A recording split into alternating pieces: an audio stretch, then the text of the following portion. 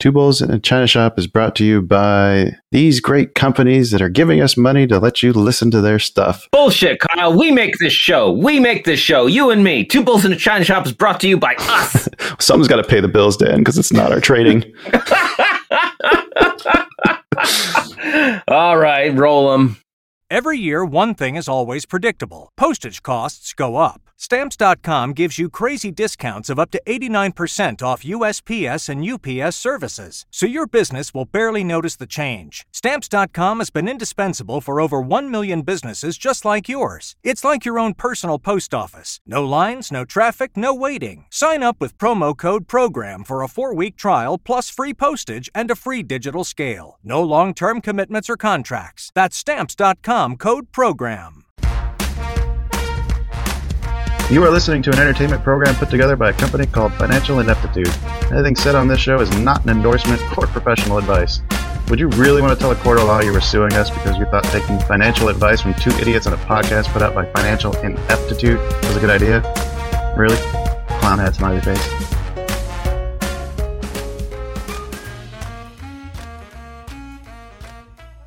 Well, hello and welcome, everyone. Welcome to the China Shop. You've made it. Get on inside. We've got another special, wonderful guest episode interview for you today. As always, I'm Shopkeeper Dan. With me is Kyle, creator of FinancialIneptitude.com. How are you doing today, Kyle? I'm good. I'm a little nervous. I'm looking around. I didn't do a proper cat check, so if Calvin jumps on the mic, that's what happened there. Okay. All right. You may have to do some extra editing. No. We'll just make it a listener contest. If you're the first one to send in the exact timestamp of when the cat interrupts the podcast, you'll win some swag. Shit, now I have to open the door.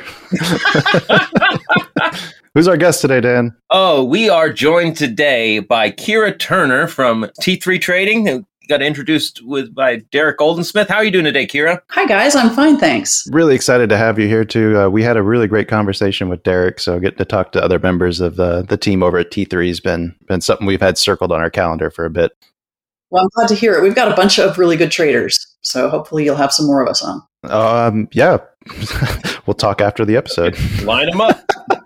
So tell us a little bit about what you do over there at T3. Well, I am a moderator on one of the chat rooms here. And so there are three of us. We run a room for professional traders, and we talk about all kinds of things, but primarily trades that we find, the economy, what we think the market might do, the psychology behind trading, the psychology behind the way stocks react to news. Mm-hmm. It's all kinds of things like that, and just try to educate people on how to make good trades, how to be better traders. Oh, man. Okay. We have at least an hour's worth of discussion just on that.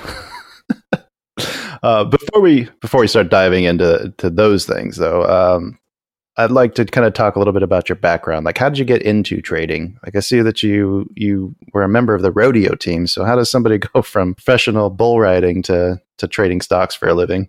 It's a professional bull market. That's really funny.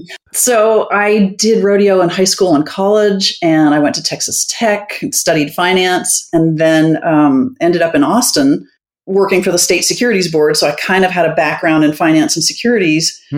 But I never had any interest in trading, and I happened to be dating someone who thought that I should try it, and I reluctantly did.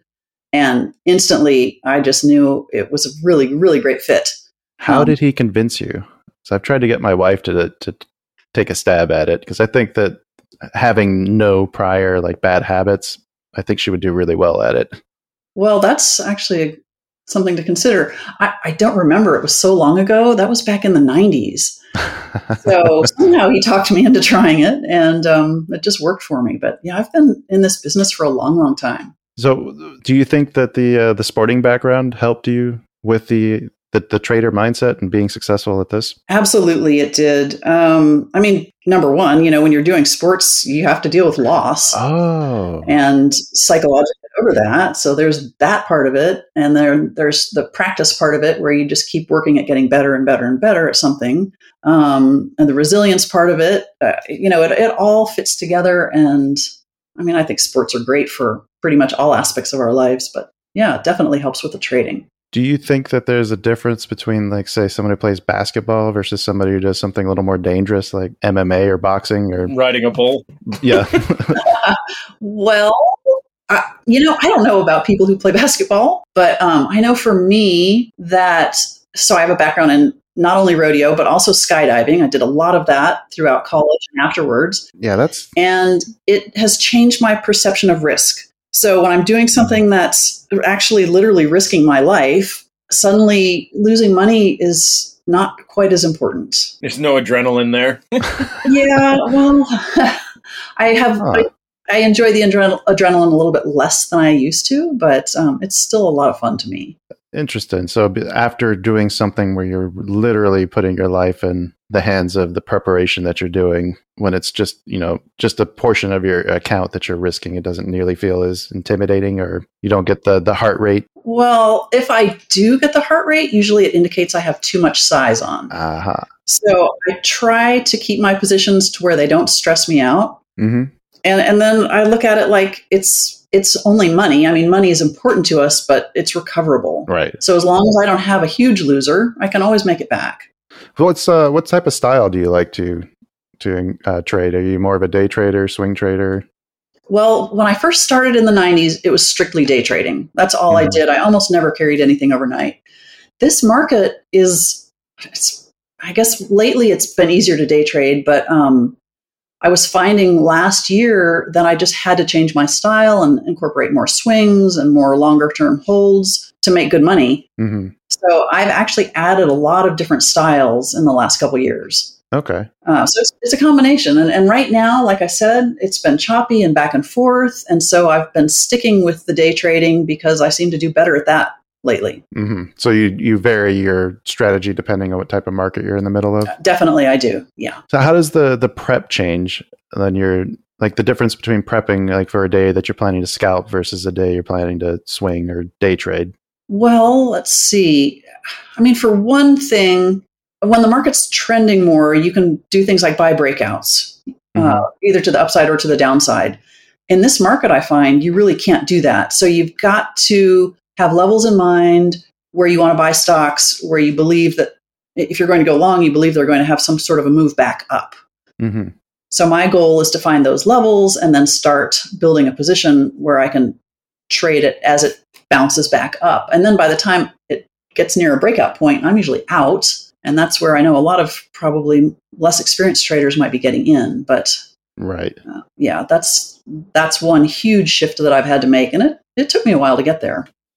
Are you doing options on the day trading, or are you just trading shares? I am doing both. So like this morning, Tesla ran up and I had puts. I had this week's puts, and I also traded some stock short. But that trade lasted like 10 minutes. And then most of the rest of the day, I think I just traded the Qs. That's about it. It was a pretty quiet day for me. So today is the 12th that we're recording this for anybody who wants to go back and look at a chart. But do you want to walk us through like the prep that went in? Like, how did you pick the levels? How'd you come up with a thesis for that Tesla trade? Well, Tesla was weak yesterday. So as the market started to run up this morning, we had already discussed in the room that Tesla would probably be a good short because of the weakness yesterday. But we also don't want to get in as something's headed lower because you have more risk after it's already started to go down. So once it runs up, that's the ideal time to get in. And it ran up, I guess, $10 or $12 this morning, and I started buying the puts, anticipating a turn. Mm-hmm.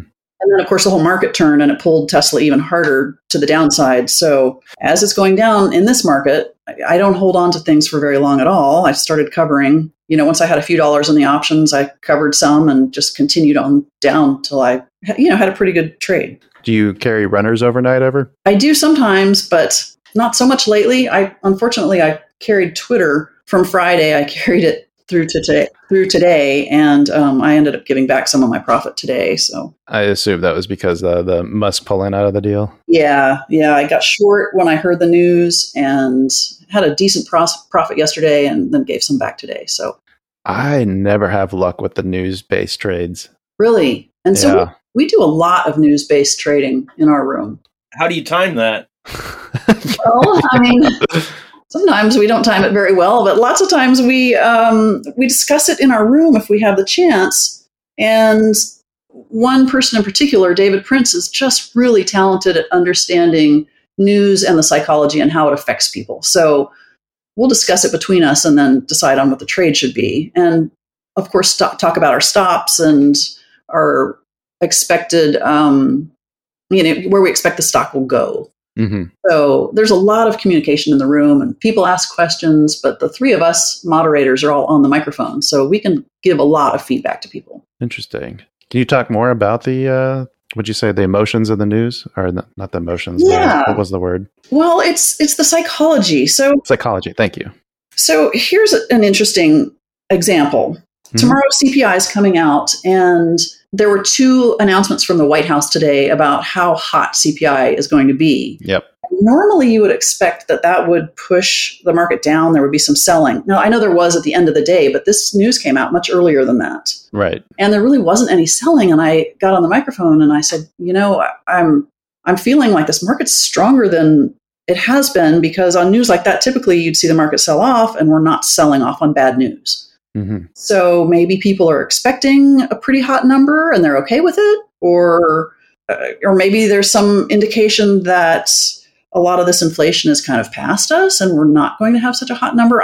I'm not sure what the reasoning is, but it seems like, at least it did earlier, like the market was actually going to react maybe fairly well to that CPI number. And we did have a sell-off later, but then that kind of makes it easier for the market to go up tomorrow just because it's down more. So it's that kind of psychology that isn't always so obvious, because if you just keep hearing how hot the CPI is going to be, you might think, well, if it's hot, the market's got to sell off. Right.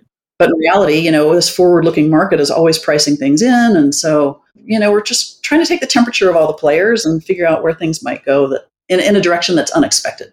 Do you guys incorporate order flow, like big orders like Unusual Whales provides, or some of the other different platforms? One of our moderators does post some order flow, and some of the members as well post some things. That's not something I follow personally, but it is in the room.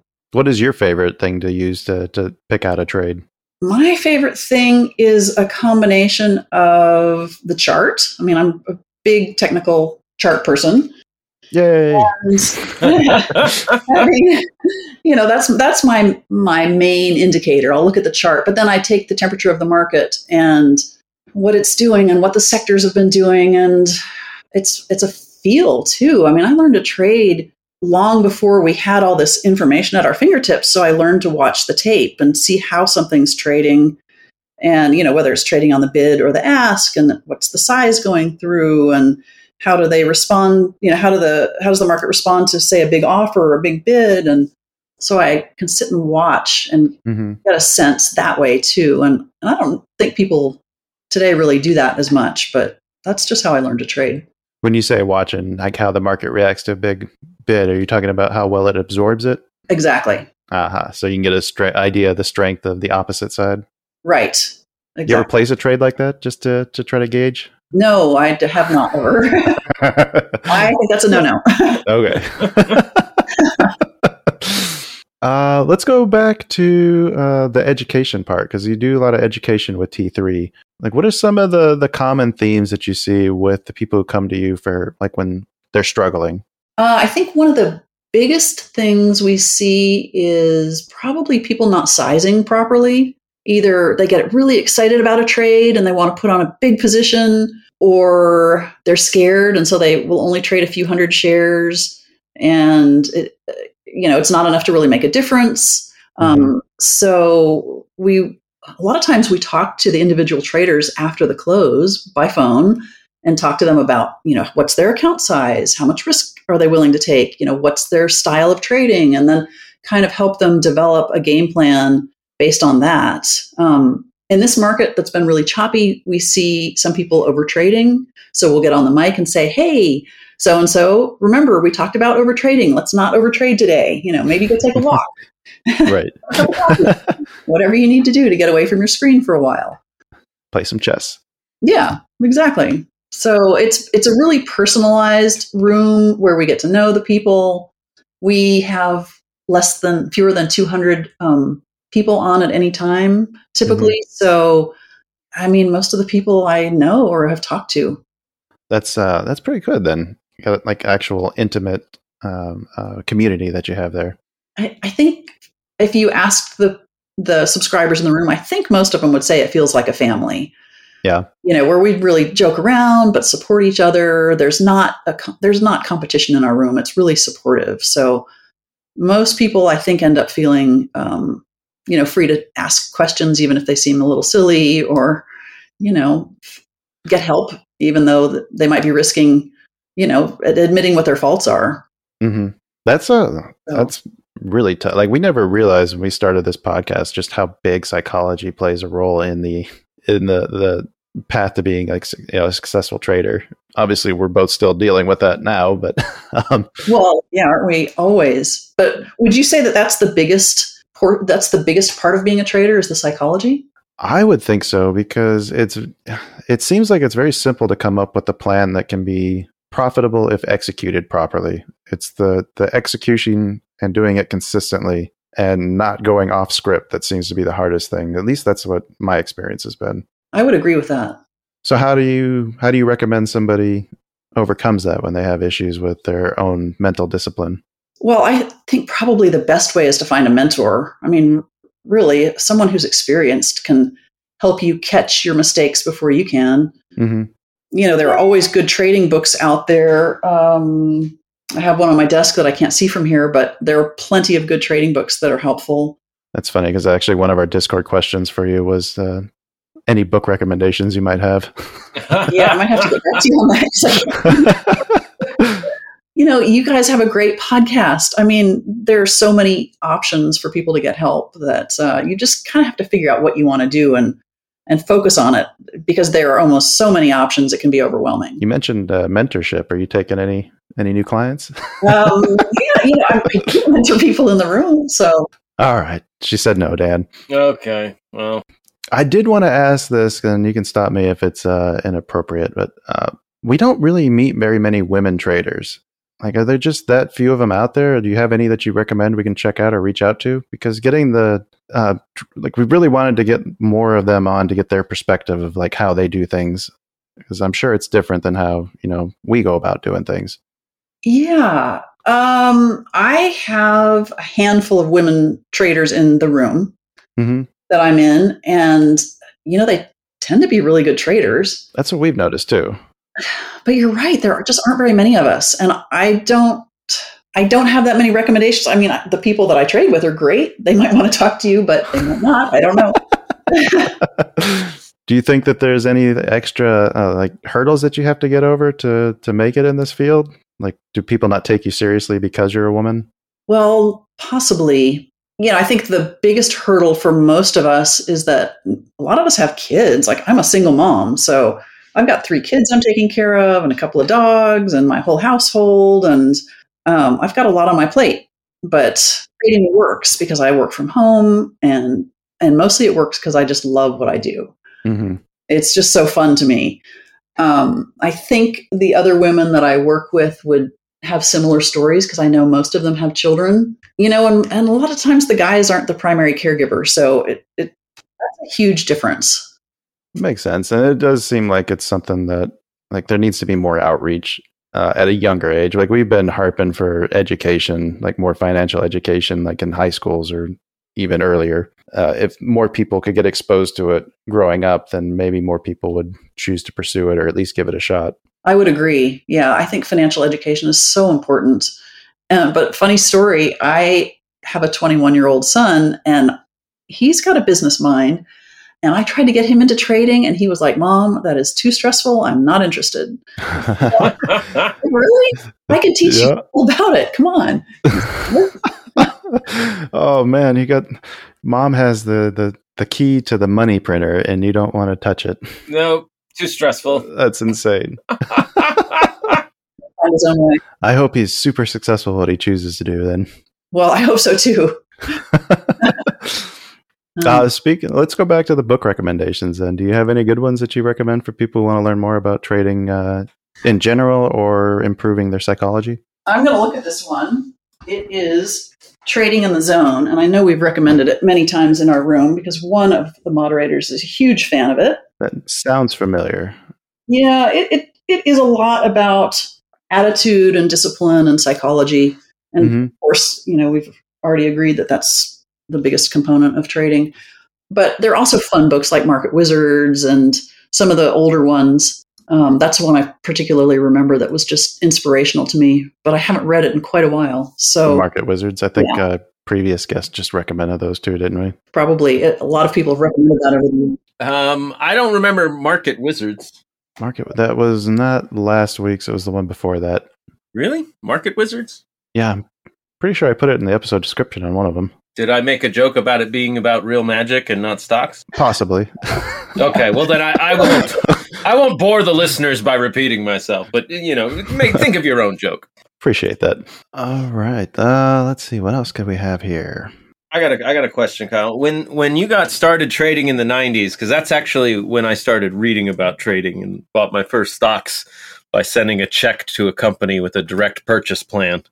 Oh gosh. Yeah, right. What were the differences? Like how were you actually trading, and how did you learn these things without because it's easy for people to forget we didn't have just log onto the website, pull up the stock chart. Right. So there was no internet, or at least no internet I was familiar with. I had to go to an office every day. I had to sit on one side of a long desk with, I think there were probably about 12 traders in my office, and all men except for me. And then on the other side of the table was the broker. And so the broker had to input my order. So if I wanted to buy Intel, I would say buy 1,000 Intel. And she would, and I think I would give her the price. I must have given her the price, or I would just say at the market. And then she would input the order, and then she would, it would show up on a screen, like a mirrored screen, so that I could see what my entry price was. And same thing on the sell side. And then the level 2 that I would look at was all DOS based. So it was like a, black and white screen essentially with I don't think we had any charts. But that's how I learned to sort of read the tape and just watch for momentum using the level 2 and using time and sales, because we just didn't have a lot of other tools. When you say reading the tape, that's like going back to like the ticker tape days. Kind of is. Yeah. I'm guessing it was kind of similarly displayed too. More like just like an electronic ticker almost. Yeah, well, it was just, you just see the number of shares go by and the price. I've always wondered about that. Do they do that? Like, is there a ticker for each symbol, or is it just showing you everything that's happening at the market at the time? It's a little hard for me to remember exactly what it looked like then. I don't have any photographs, but it was so traumatic you've blocked it out. Yeah, it was so different. I mean, it was like being in the Stone Age compared to what we have now. But essentially, it's the same as your time and sales window that you might have open today, where you see, 1,000 shares at this price and 200 at that price. And you can get a sense, if you sit and watch it, of what the rhythm is. And that's all I was doing. And so I don't know, somehow it just really clicked with me, and I got it. And that first year was amazing. So I was like, oh, I guess I'll stay and trade. That's fascinating to me, using the time and sales like that, because I think that was one of the keys that was talked about in Reminiscences of a Stock Operator. Like what his edge was reading the tape really well. I think you're right. Yeah, I recall that too. So how is there any way to like practice that or get better at it? Is there anything you recommend, any exercises? Well, I just recommend having a time and sales window open. I mean, I still use it, and I watch the shares that go by, especially if it's something I'm unsure about where I'm in. If I'm not really sure I want to stay in the trade, I'll watch and see if it looks strong enough. What are you watching for to make that determination? Well, I'm watching. If I'm long, hopefully it's trading mostly on the offer. And when the offer ticks up, it continues to trade on the offer. There aren't some huge people coming in to sell huge amounts of stock. I mean, that's really, it's hard to explain, I guess, but it's just kind of the rhythm of where it's trading. Is it trading in between the bid and offer, or strictly on the offer, strictly on the bid? What size going by? It's that kind of thing I'm looking for. Gotcha. Does it drop fast when it drops, or does it just tick down and immediately pop back up? It's that sort of rhythm. It's not really, I can explain much more clearly, I don't think. I think that helps. Yeah, I think you're doing a good job. Well, there's one other thing I thought of that I've mentioned to people on my chat a couple times that seems so funny to me now. To be a guy on CNBC named Dan Dorfman, and he would come on and tell a story about some stock, whatever the stock of the day was. And we used to be able to listen to him on TV, then tell our broker to enter the order to buy or sell the stock, and then actually make money on the news. Huh. I mean, it was so slow. Everything was so slow then. You could never do that today. No. I think I remember reading about a insider trading lawsuit that was won, or a fine that was issued against a company based in like Chicago, who was trading the instant a news release dropped, but because they had timed it, like they didn't allow for the light delay for the time for the signal from New York to reach Chicago. Oh my gosh. So they were able to say like, nope, you were trading with knowledge beforehand because that trade went through before this information could have feasibly gotten to you. Wow. Yeah. Wow. Like, okay, come on. They had the report before that. let's be honest. Oh, yeah. Like you still have to comprehend the information. Yeah. I think that's the struggle that I have with trading with news releases is that like by the time I finish reading it, like it's done making whatever move it's going to do. Well, yeah, things are so fast today. It's a crazy difference. Mm-hmm. So what would be some good tips for somebody who's having problems managing their risk? Oh, okay. If you're having trouble managing your risk, number one, I say cut down on your position size. Mm-hmm. So, if you're losing money, I mean, cut your position in half or trade 10 or 20% of what you were trading until you get the hang of it. Mm-hmm. Of course, the whole mentoring thing that we've already discussed is really important. And then I know a lot of people like to journal. That's helpful. You can keep track of what's working and what's not. And I find that I'm really consistent in my trading. I'm my trading sub stocks. I'm less consistent in my futures trading. And so, especially this past week, I've not done so well in futures. I need to go back and refocus on my stocks. So that's my bread and butter. I consistently make money there. So that's where I need to focus right now. And those would be some of the main things that I would say. So what sort of things should a good journal incorporate? A good journal should talk about why you got in the trade, what you expected would happen, where your stop was, if you didn't stick to your plan, why you didn't stick to it. And then, I think most importantly, you will develop a sense of what you're doing over time. What is consistently happening? Are you consistently making mistakes or consistently making money long but not short, or that kind of thing? And it, if nothing else, helps you see patterns and then keep track of things, because it's hard to remember a trade you did a week. Well, it's hard for me to remember a trade I did a week ago. Right. Unless it was the best trade I've ever made. Exactly. Exactly. So I think for those reasons, it would be really helpful. You mentioned the long and short difference. Why is there a difference between the two? Like, why do some people do better at shorting versus going long? Like, I've noticed I prefer the short side, I think, for some reason, and I'm not sure why. I definitely prefer the short side, I think, because it usually happens so much faster. But it's also been a little trickier lately because when they turn and run them back up, it's been kind of violent at times. Yes. Yeah. So, but there are a lot of people that I think get into this business who don't really consider the short side and who only want to trade long. Mm-hmm. And, people who are coming from more of a retail background and they just don't even really consider being short. Well, especially when you have to do it, when you're starting out, you're trading usually shares, right? Yes. Shorting shares just seems riskier than doing it with like put options. Like it's a lot less risk to open a position of puts. You're capping your losses. Yeah. Yeah, it is. I mean, I guess we know as traders, sometimes I anyway, could lose more money trading the options if I get in the wrong strike or let it go too far against me or something like that. But yeah, they always warn people that being short a stock, there's unlimited risk. And I guess really there is. And we saw that last year with GameStop and AMC, didn't we? Yes, we did. That was a time when I was not shorting very much at all because, wow, you could just get nailed overnight by being in the wrong thing. Oh, plus that was, I think, one of the most historic bull runs we've probably ever been on. I've never seen anything like it. And I saw the run up during the .com boom from, what was that, like 95 to 2000. I mean, it was crazy, but it wasn't crazy like GameStop was crazy this past year. So what do you think is in store for us going forward in the next couple of years? Well, that's a long time out for me to predict, but as we go to the end of the summer, what we've been talking about in our room is probably one more lower low. Mm-hmm. And then it seems like a lot of the bad news has been sort of taken into account, like stock prices have come down. They're starting to revise earnings numbers. Let's see what I made a list here. We had the non-farm payroll number the other day that was a high number, and the market actually went up on that number. So it seems like the bad news is starting to be more priced in. So maybe we'll go down and dip lower one more time and then start to recover and have a bit of an up market.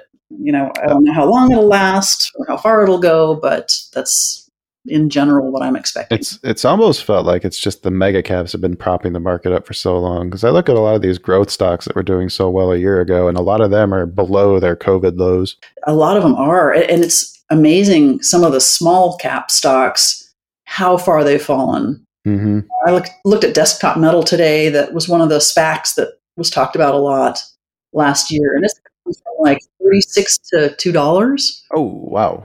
I mean, I remember trading that back in the 20s and 30s. And yeah, I think Virgin Galactic is trading at $7 now. It was up almost at 70 at one point last year or 2 years ago. And Upstart was another one. One of the stocks we really traded a lot was Upstart, and it's fallen so far.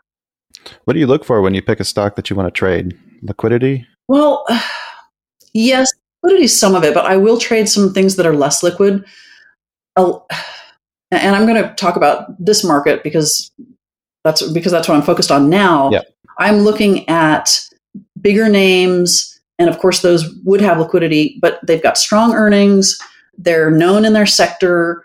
Things like Nvidia, Amazon, Google, maybe Apple or Microsoft, all those larger cap stocks that people are going to go back to, basically. Mm-hmm. They're just less risky. We know they're money makers. Meta is another one. Oh, boo. No, we just don't like Zuckerberg. Well,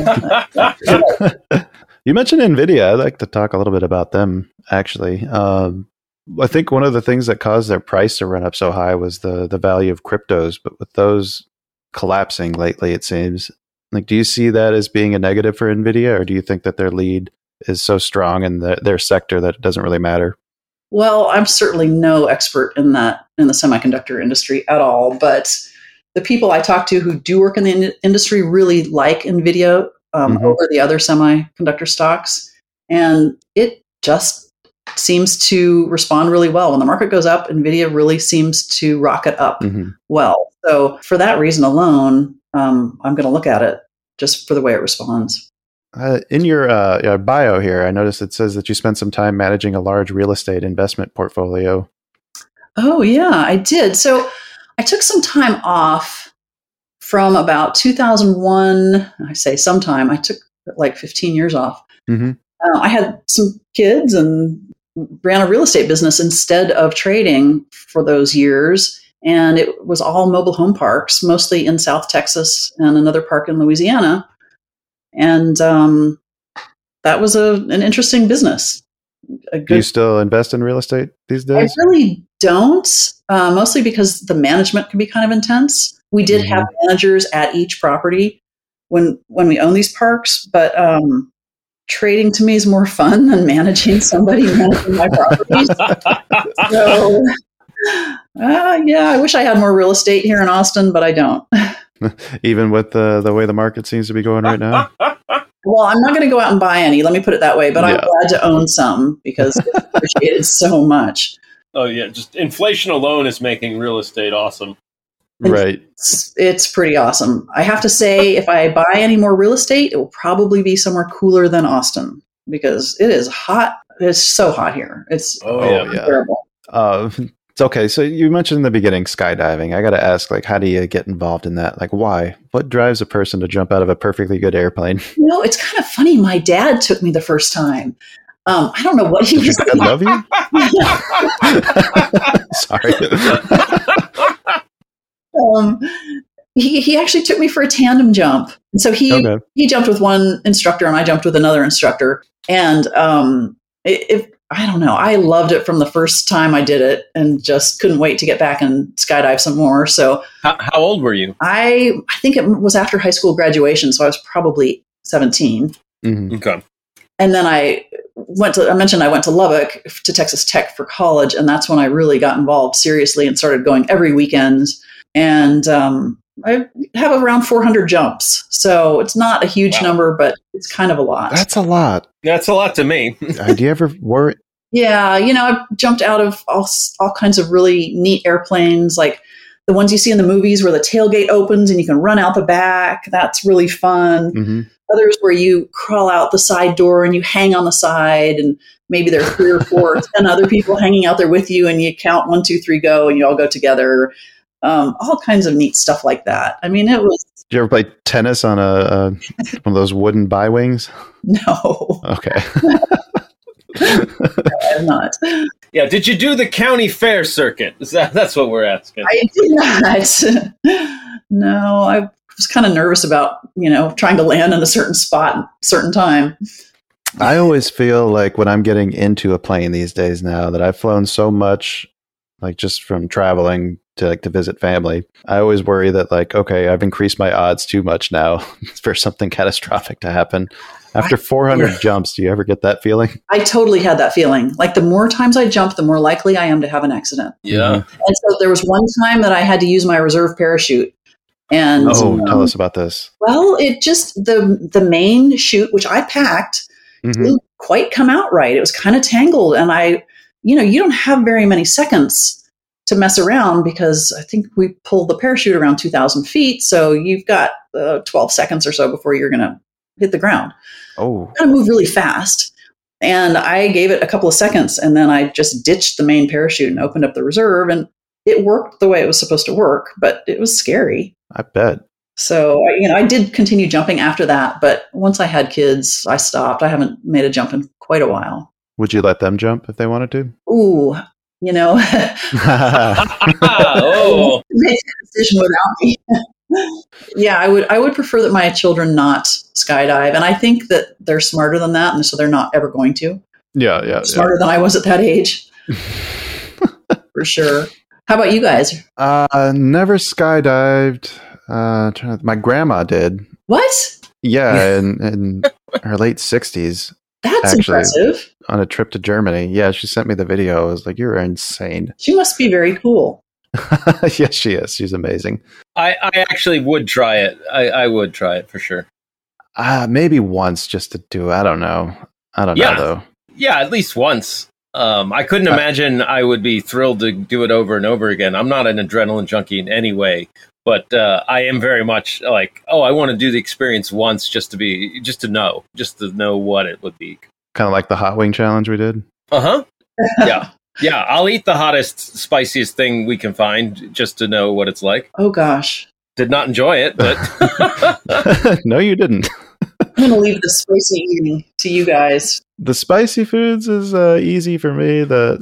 I do like the adrenaline of a good roller coaster ride. I do too. Like going to Six Flags is used to be one of my favorite places to go as a kid. These days, though, I don't know. Yeah, I go to Six Flags about once a year with one of my kids, and it's really fun, but I don't need to go more often than that. Yeah, these days I just don't want to be around that many people. True. That's why we live in Peoria on the outside of town. Yeah, COVID kind of changed everything as far as being around people, didn't it? Well, COVID was a blessing for me. I was like, I don't have to go and hang out with anybody anymore. I just sit at home and watch Netflix with my wife. People over the internet. Yeah, COVID was amazing. I love the lockdown. Yeah, I think there's a few of us introverts out there who really enjoyed that time. Well, I'm somewhat of an introvert too. And when I was asked to join, so I was a subscriber in this T3 room before I became a moderator. And the main moderator got in touch with me and he said, hey, he talked to me for quite a while and eventually asked me if I would like to moderate. Mm-hmm. I just thought, I am terrified of being on the microphone in front of 200 people. I don't know if I can do that. Mm-hmm. And then I thought, well, I have to. I'm so scared of it. I have to make myself do it just to prove that I can. And it took me a good 6 months to not have sweaty palms every time I got on the microphone. That's funny. When we first started recording this show like 18 months ago, I kind of had a similar fear of just getting on the mic, even though nobody was listening at the time. Yeah. But it's such a good growing experience, isn't it? Well, it took me months before I could listen to it. And then after I started listening to it, I was like, this is pretty good. And then I started enjoying listening to it. Yeah, you guys are funny. It's really enjoyable to listen to you. Oh, thank you. Where's the timestamp, Dan? Make sure you write that one down. 4312. Got it. We love praise. Yeah, we're suckers. Well, I mentioned you in my room today, so I think you're going to have a bunch of new listeners because I told people they should listen to you guys. Anybody you want to shout out? Yeah. No, just people in my room.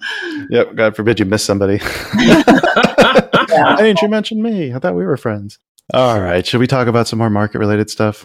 Yeah. Let's talk about inflation, and let's talk about how the Fed is trying to combat it and why that is tough for the markets to handle. Like, why are rising interest rates so bad? Well, rising interest, I remember back when the market sold off so hard in 2000, and that all started when the Fed started raising rates.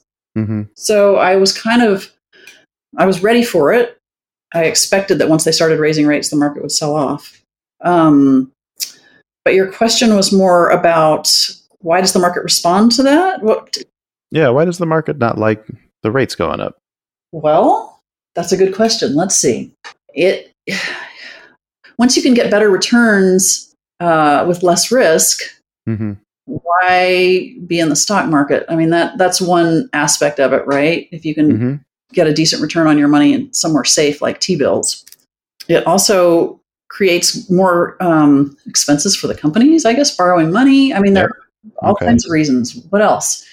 I'm not an economist, but I know how it affects things, but I thought, how about inflation itself? Like, why is inflation bad for the markets? I thought it was typically like not bad for stocks. I thought stocks did well in periods of elevated inflation. Well, I know inflation's bad for me because everything costs more for me. So it's got to cost more for companies, right?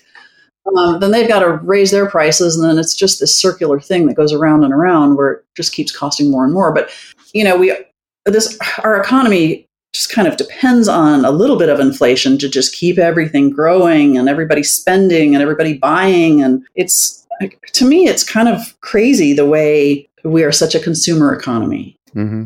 And I'm not a big fan of it, but that's the way the world is. We can't just buy and buy and buy forever, can we? I mean, we're trying. We are trying.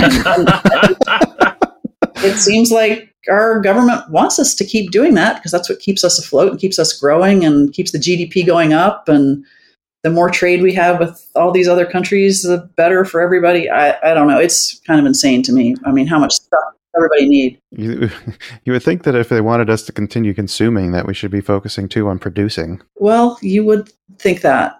Producing things that are essential, especially, components to drugs and masks for COVID and all these things that we've learned in the last few years are so important that we've outsourced. Our semiconductors. Well, the semiconductors are a great example. Yeah. I think they're working like crazy on some fabs in Arizona, right? And maybe some in Texas, but I think so. Was that IBM or Intel? I don't remember who it was. But I hear talk. I've got so many people in the semiconductor industry around me here in Austin mm-hmm. that I hear bits and pieces from them from time to time. But I guess that's just such a huge project. It takes years and years to get them up and running. So it's not an easy thing to fix. I wonder why that is. I assume it's the scale, but maybe it's just how difficult it is to be so precise with whatever it is that makes these chips. Is it the actual chip making plants that they're producing, or the silicon mining and processing? Well, I don't know. Good question. Welcome to another episode of Ask Google.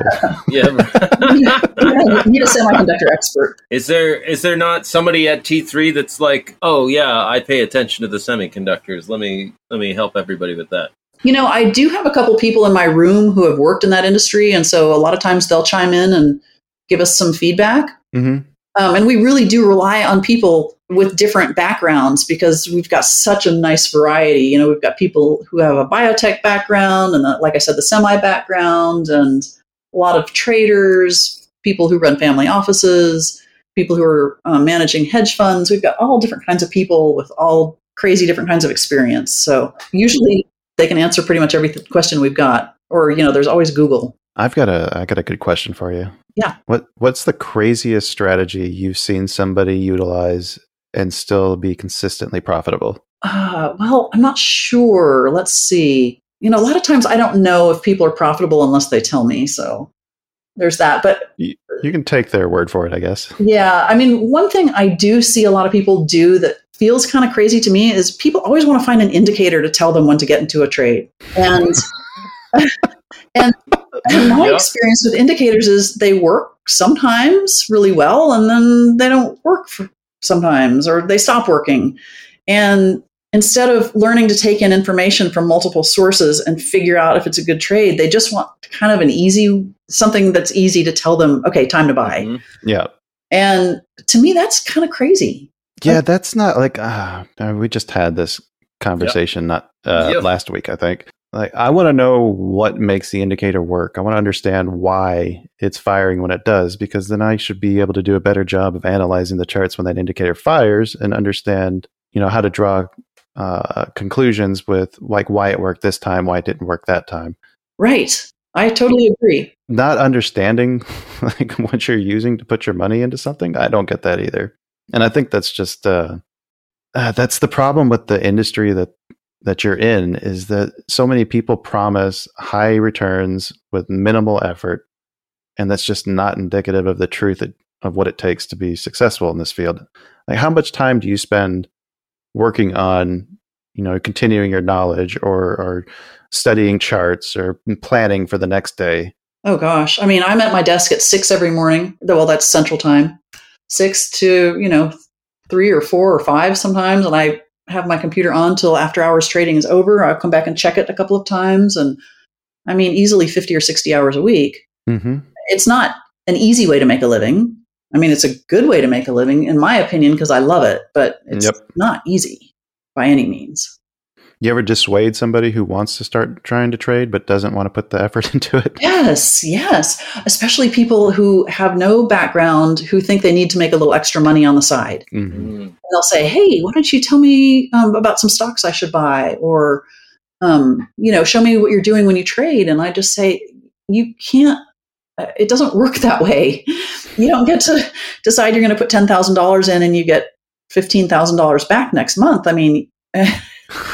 There's risk involved. Right. You're going to have to be willing to be down for maybe 6 months before you start making money. And usually if you tell people that, they're out. They're done. They don't want anything to do with it. I didn't put money in that account to lose anything. I know, right? Exactly.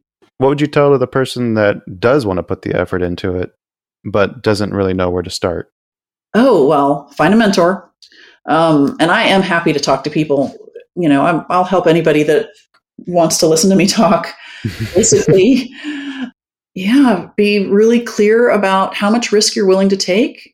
If you have a stop loss in mind, stick to it, and just learn. And I think another thing that we've gone over so many times in our room is you've got to be humble. You've got to be willing to learn, willing to admit that you're wrong, and maybe look at something from a different angle.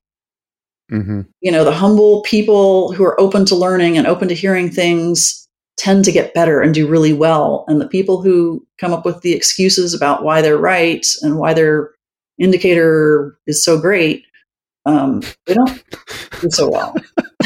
Oh, man. That episode didn't get released today, did it? It gets released tomorrow. Okay, all right. Yeah, listen to that one and let us know what you think. I definitely want to listen to that one. Yeah. Oh, yeah. Sounds like I have something in common with you guys on that. Oh, wow. This is just too good, Kyle. It's too good. I know, right? Okay.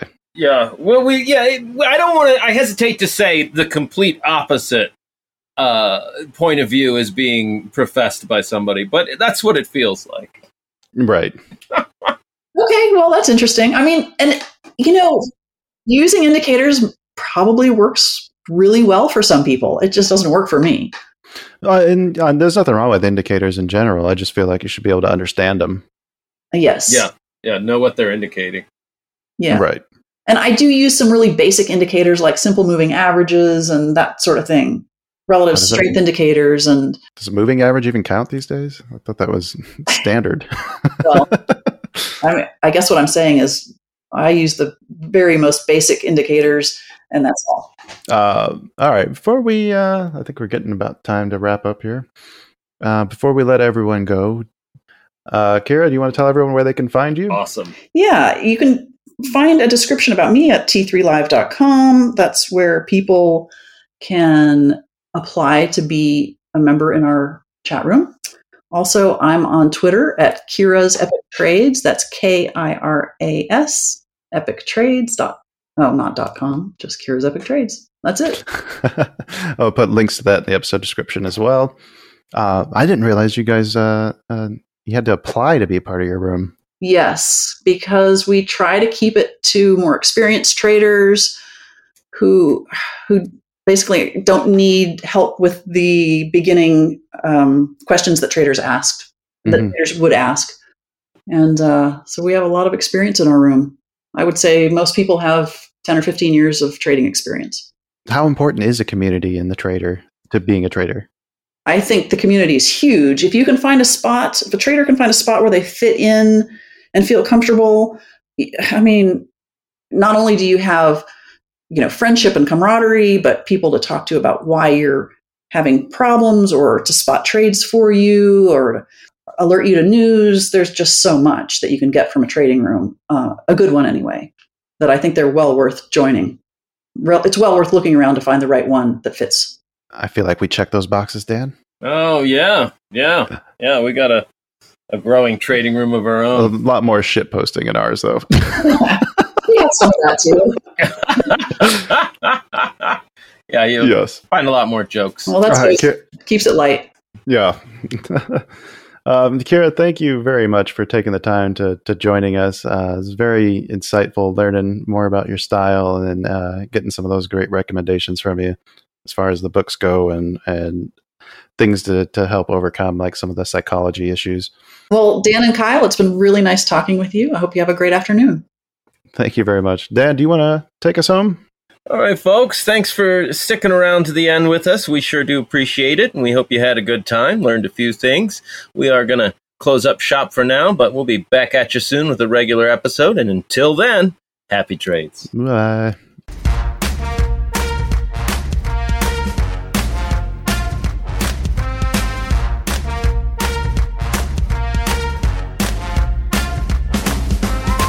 Two Bulls in a China Shop is an entertainment program, and all thoughts and opinions expressed in the show belong to the hosts and not of any company. They are not intended to provide specific advice or recommendations for any individual or on any specific security or investment product. It is only intended to provide entertainment about stocks and the financial industry of trading.